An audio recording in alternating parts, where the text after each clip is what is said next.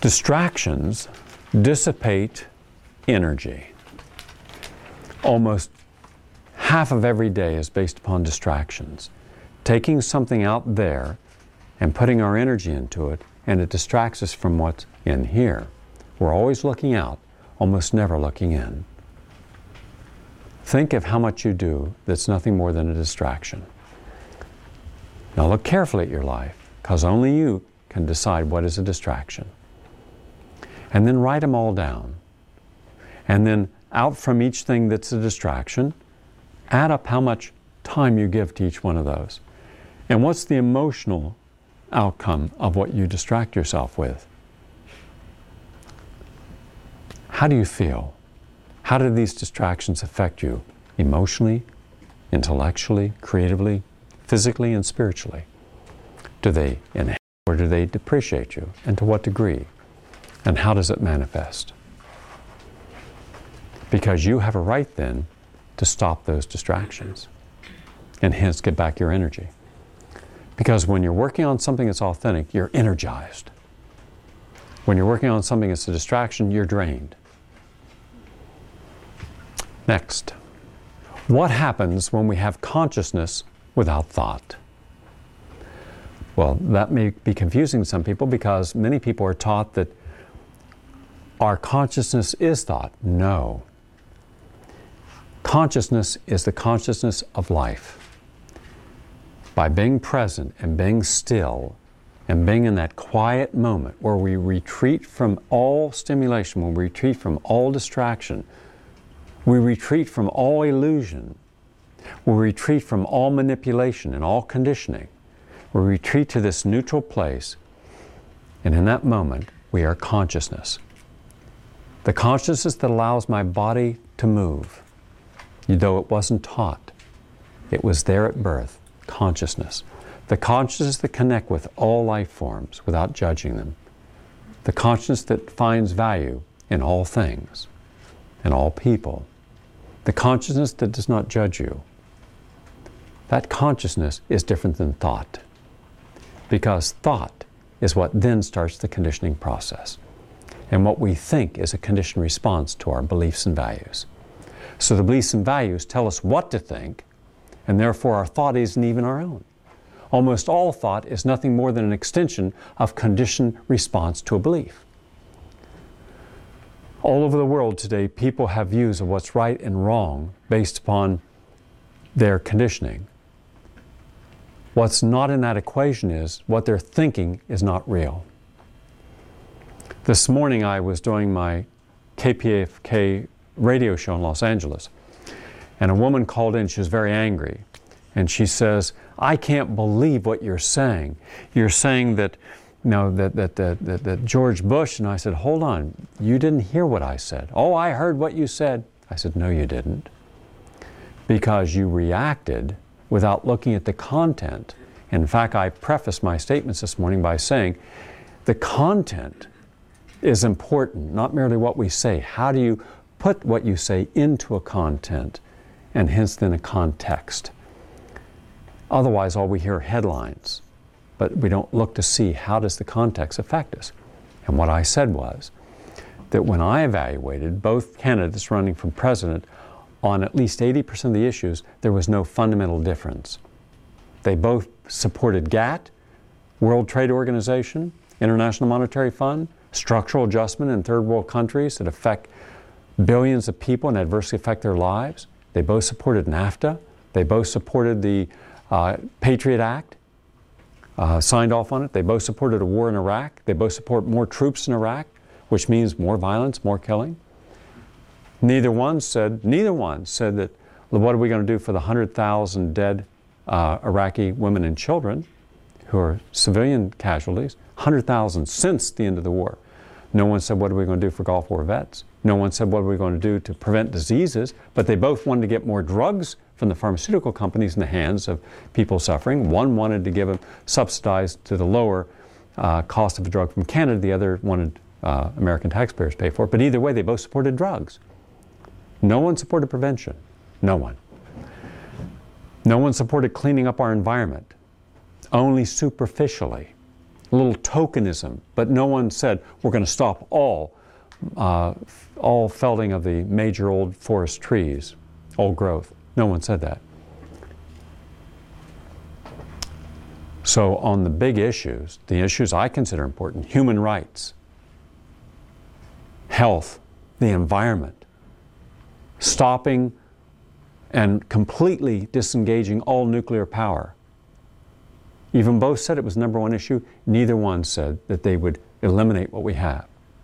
One didn't want to go further, but that's redundant. So stopping it doesn't help it. Getting rid of it does. But they both supported it. Now the candidate who would have challenged this, who would have given us programs for the environment, was the environmental candidate, the Green candidate. And those who would have stopped our rights from being eroded and taken away was the constitutional candidate. And Ralph Nader had a lot of things that he could have offered, but none of these candidates were allowed by the two candidates to be in a national debate. They decided, not just the Republicans, Democrats and Republicans. And on top of that, as I said, the elitist left, not the whole left, but a part of the left, educated, successful, and powerful, took it upon themselves to demonize Bush. I thought that was a mistake. Because when you're demonizing someone because you don't like their policies, you don't like the outcome of what they're doing, many people watching this, especially people who believe very strongly in morality, are going to say, you shouldn't do that. And just on that basis alone would be enough to swing their votes. And you know what group swung their votes on morality? Latinos. Large percentage of Latinos swung to the Republican side. And what was the issue? The issue was morality. Very religious people. But the elitist left mocked religion, saying they were stupid. What do you think happens when you tell a group of people, you're stupid? Now vote for me. Yeah, right. No. So I suggested that if you really want change, you better find people who have the courage to stand up and offer change and give them a forum. But we didn't do that. And so it was twiddly-dee or twiddly-do. And there should have been compassion. There should have been love. There should have been peaceful intentions on the Democrats' side.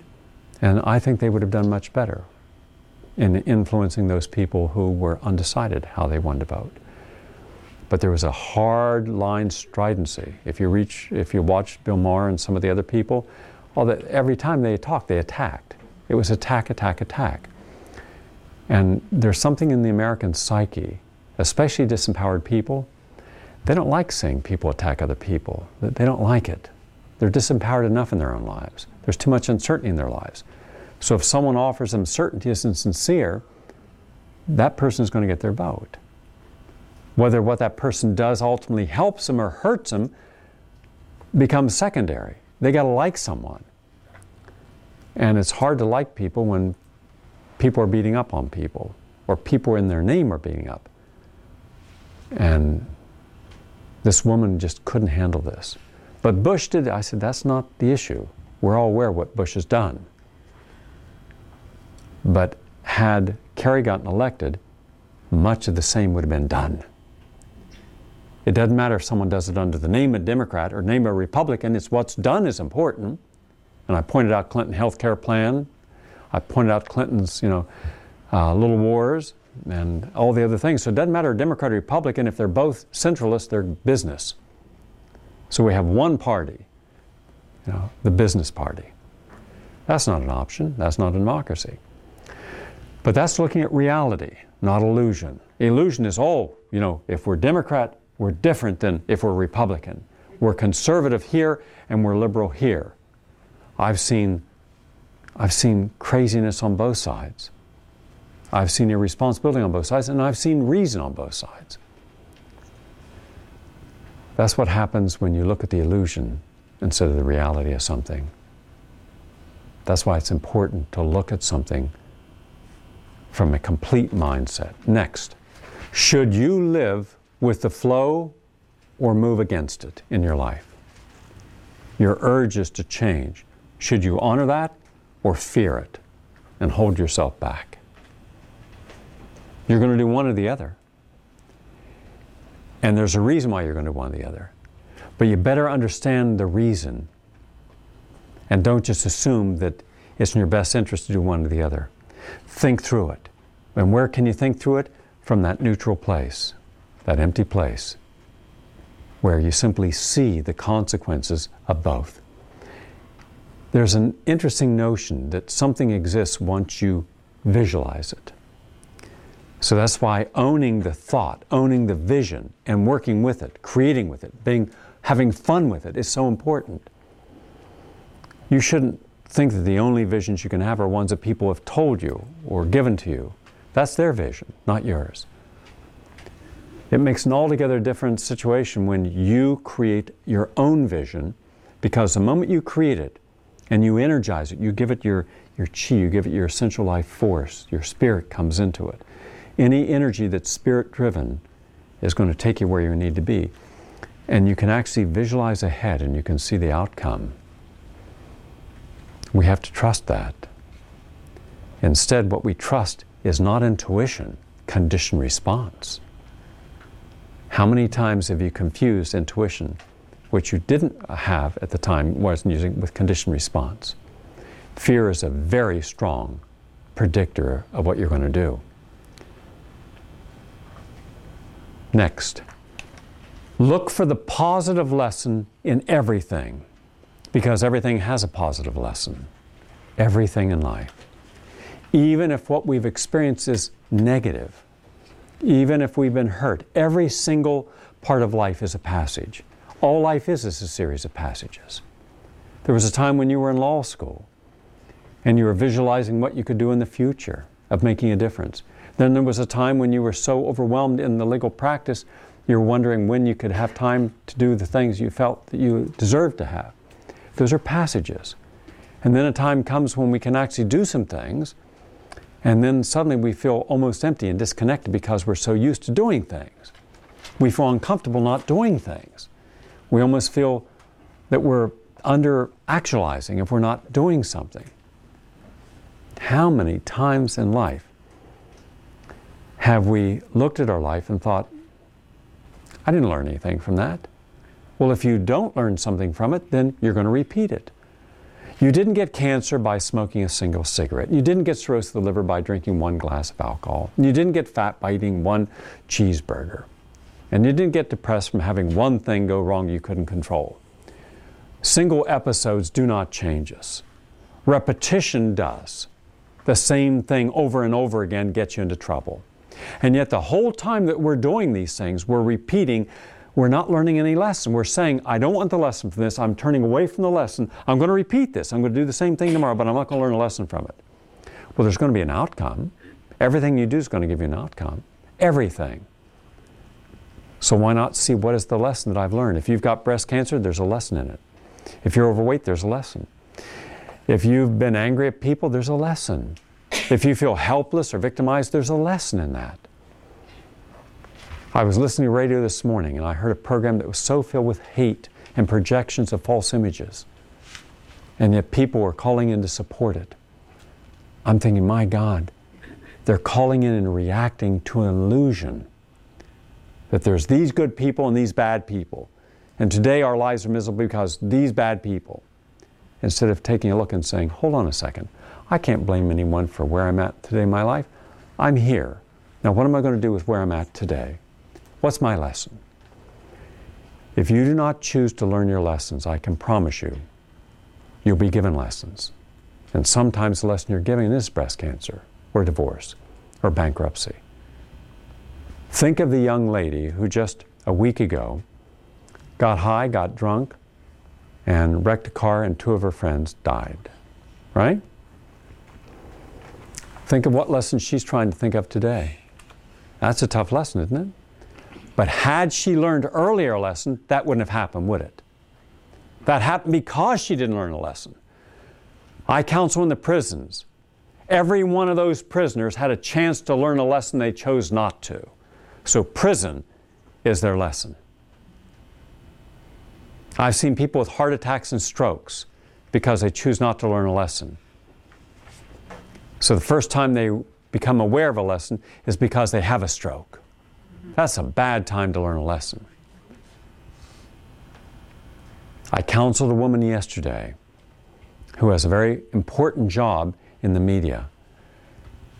And after listening to her for a half hour, it was clear that what she had to do is give up one of the jobs.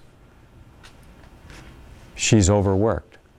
Her kids are not getting quality time. She's got kids 3 years old in school. Everyone's taking care of her kids, but she rushes them to school in the morning and she tries to spend some time at night. The era of the super mom or super dad is over. It was an illusion. Every one of those parents who thought they could do it all, it was deception. They may have gone through the motions, they may have been rewarded financially, but there were prices to pay for people who did not have unconditional love and time when they were going through a period. You can only be 1 year old once. You can only be 3 years old once. And if we're not there when that is occurring, we've missed it. You can't get it back. And one day someone's going to grow up and say, gee, yeah, you gave me a lot of stuff, but you didn't give me any of you. You were always too busy. You can't get it back. Not a single moment in your life can you relive. Not one. That's why you got to be present for life when it's there. When you're on the barren island, all life's going by you, and you're looking at it. And what do? You take a tranquilizer so you numb the pain that you feel emotionally and spiritually for what you just let flow by you. It takes courage to go in, jump into that current, and flow with it. And you know one of your excuses? 10,000 questions. Well, I got to have 10,000 questions answered before I'll do anything. Well, it's not possible. Well, I guess then I won't do it, will I? But I'll make it believe that I'm interested.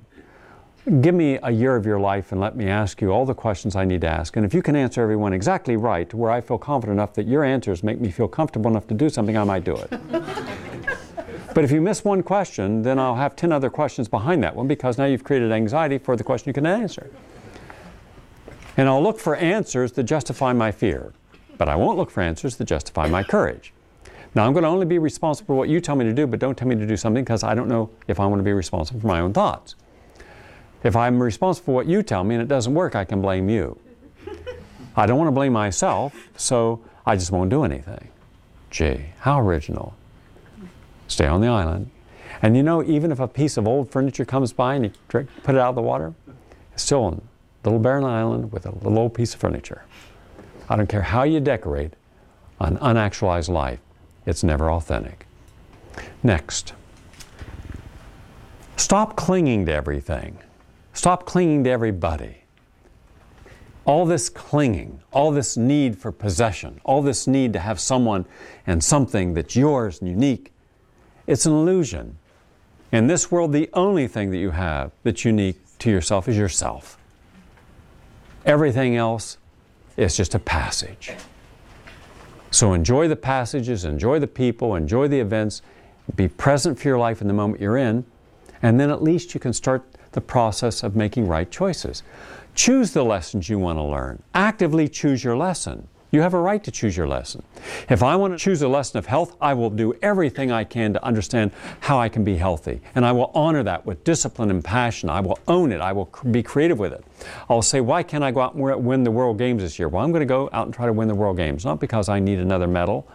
I've got 700 medals. But because I want to show myself that there's still room to grow. And if I accept that there's no room, I'm right. If I accept there's room, I'm right. I'm going to be right either way.